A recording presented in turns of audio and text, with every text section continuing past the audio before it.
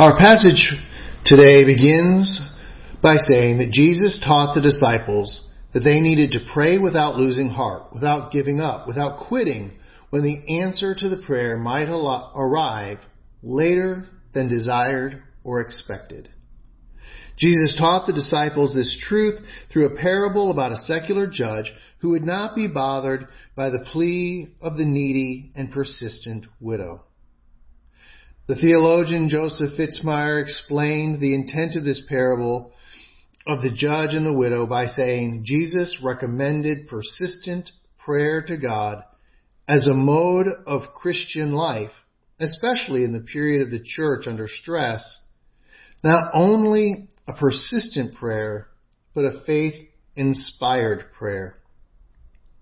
What, therefore, does our parable say?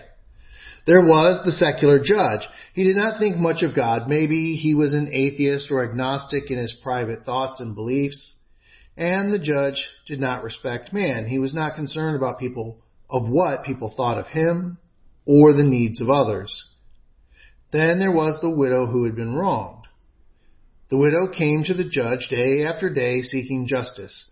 Over and over, the widow placed her plea before the judge. This was in a society, a culture, and a faith that had specific laws and expectations for the defense and care for widows.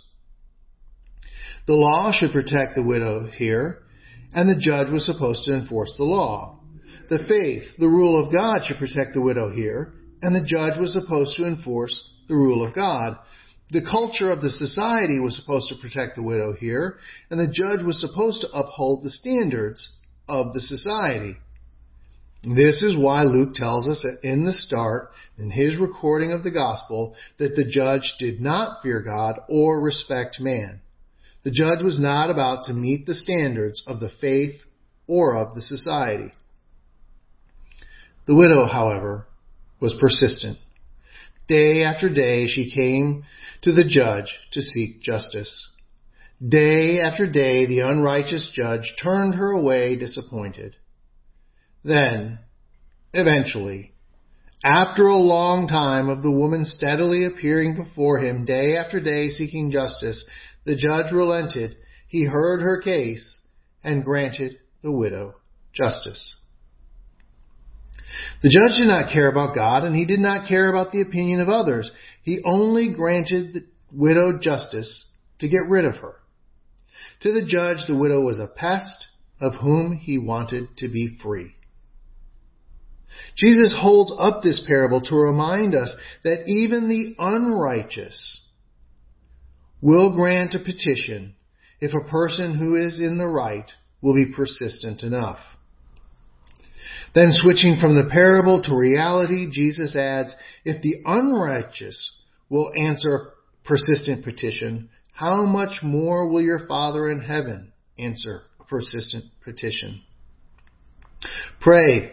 Pray fervently. Pray with persistence. Pray and do not lose heart. Your Father in heaven will hear you. Then Jesus includes that our Father in heaven will give us justice speedily. This is a bit strange to hear when the parable is to teach us to pray with persistence and not to lose heart with what seems like a slow answer. We need at this moment to consider that God does give justice speedily, even though we may not see the outcome for a long time. Let me tell you 3 reasonably short stories in the form of example. The first is of a man who volunteered for service in the military and went to war shortly thereafter. His mother gave him a tiny Gideon pocket Bible and told him to read it every day.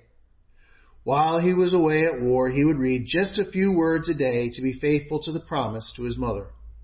At the same time, back at home, his mother prayed for him every day.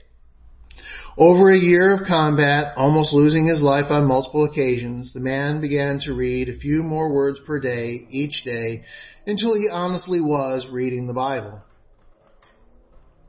The next story is about another man in a job that he hated.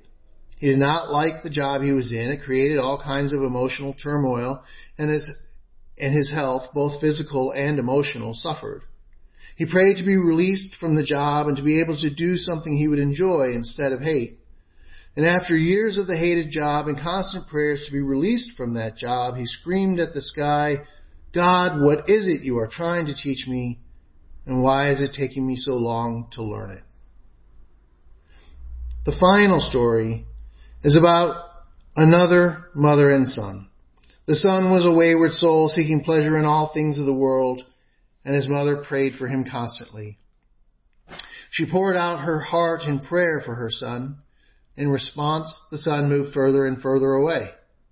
He did exactly opposite of what the mother desired for him in God's grace. His mother prayed for him day after day and year after year, only stopping her prayers as she approached her own death. Now, the first man was in the army, and he was my commander for a while when I was a young soldier. He had a great testimony of faith and redemption and the power of prayer. He would say to us, "If your mother is praying for you, just stop running. You'll never outrun a mother's prayers."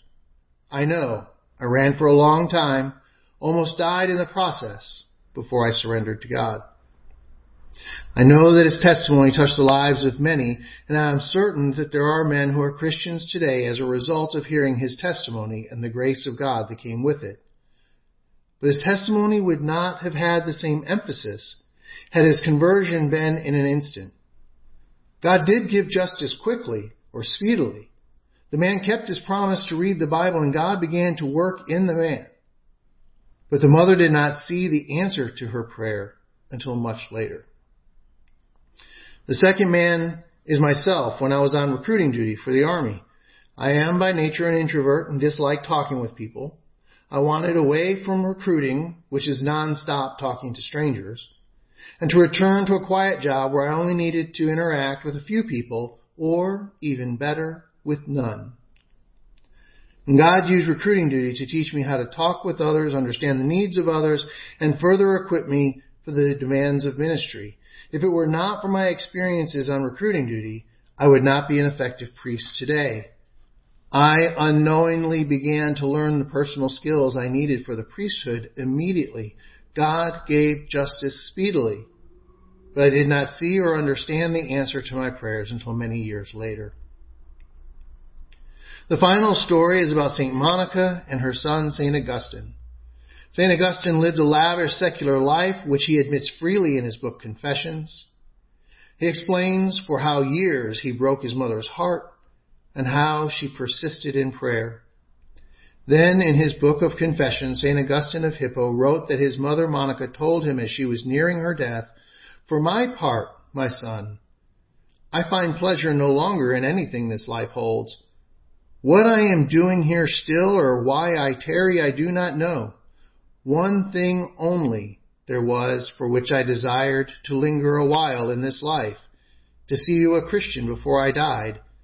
And this my God has granted to me more lavishly than I could have hoped." Augustine became one of the most influential, probably the most influential theologians in the Western world. He is so influential largely because of his understanding of the brokenness of the human condition.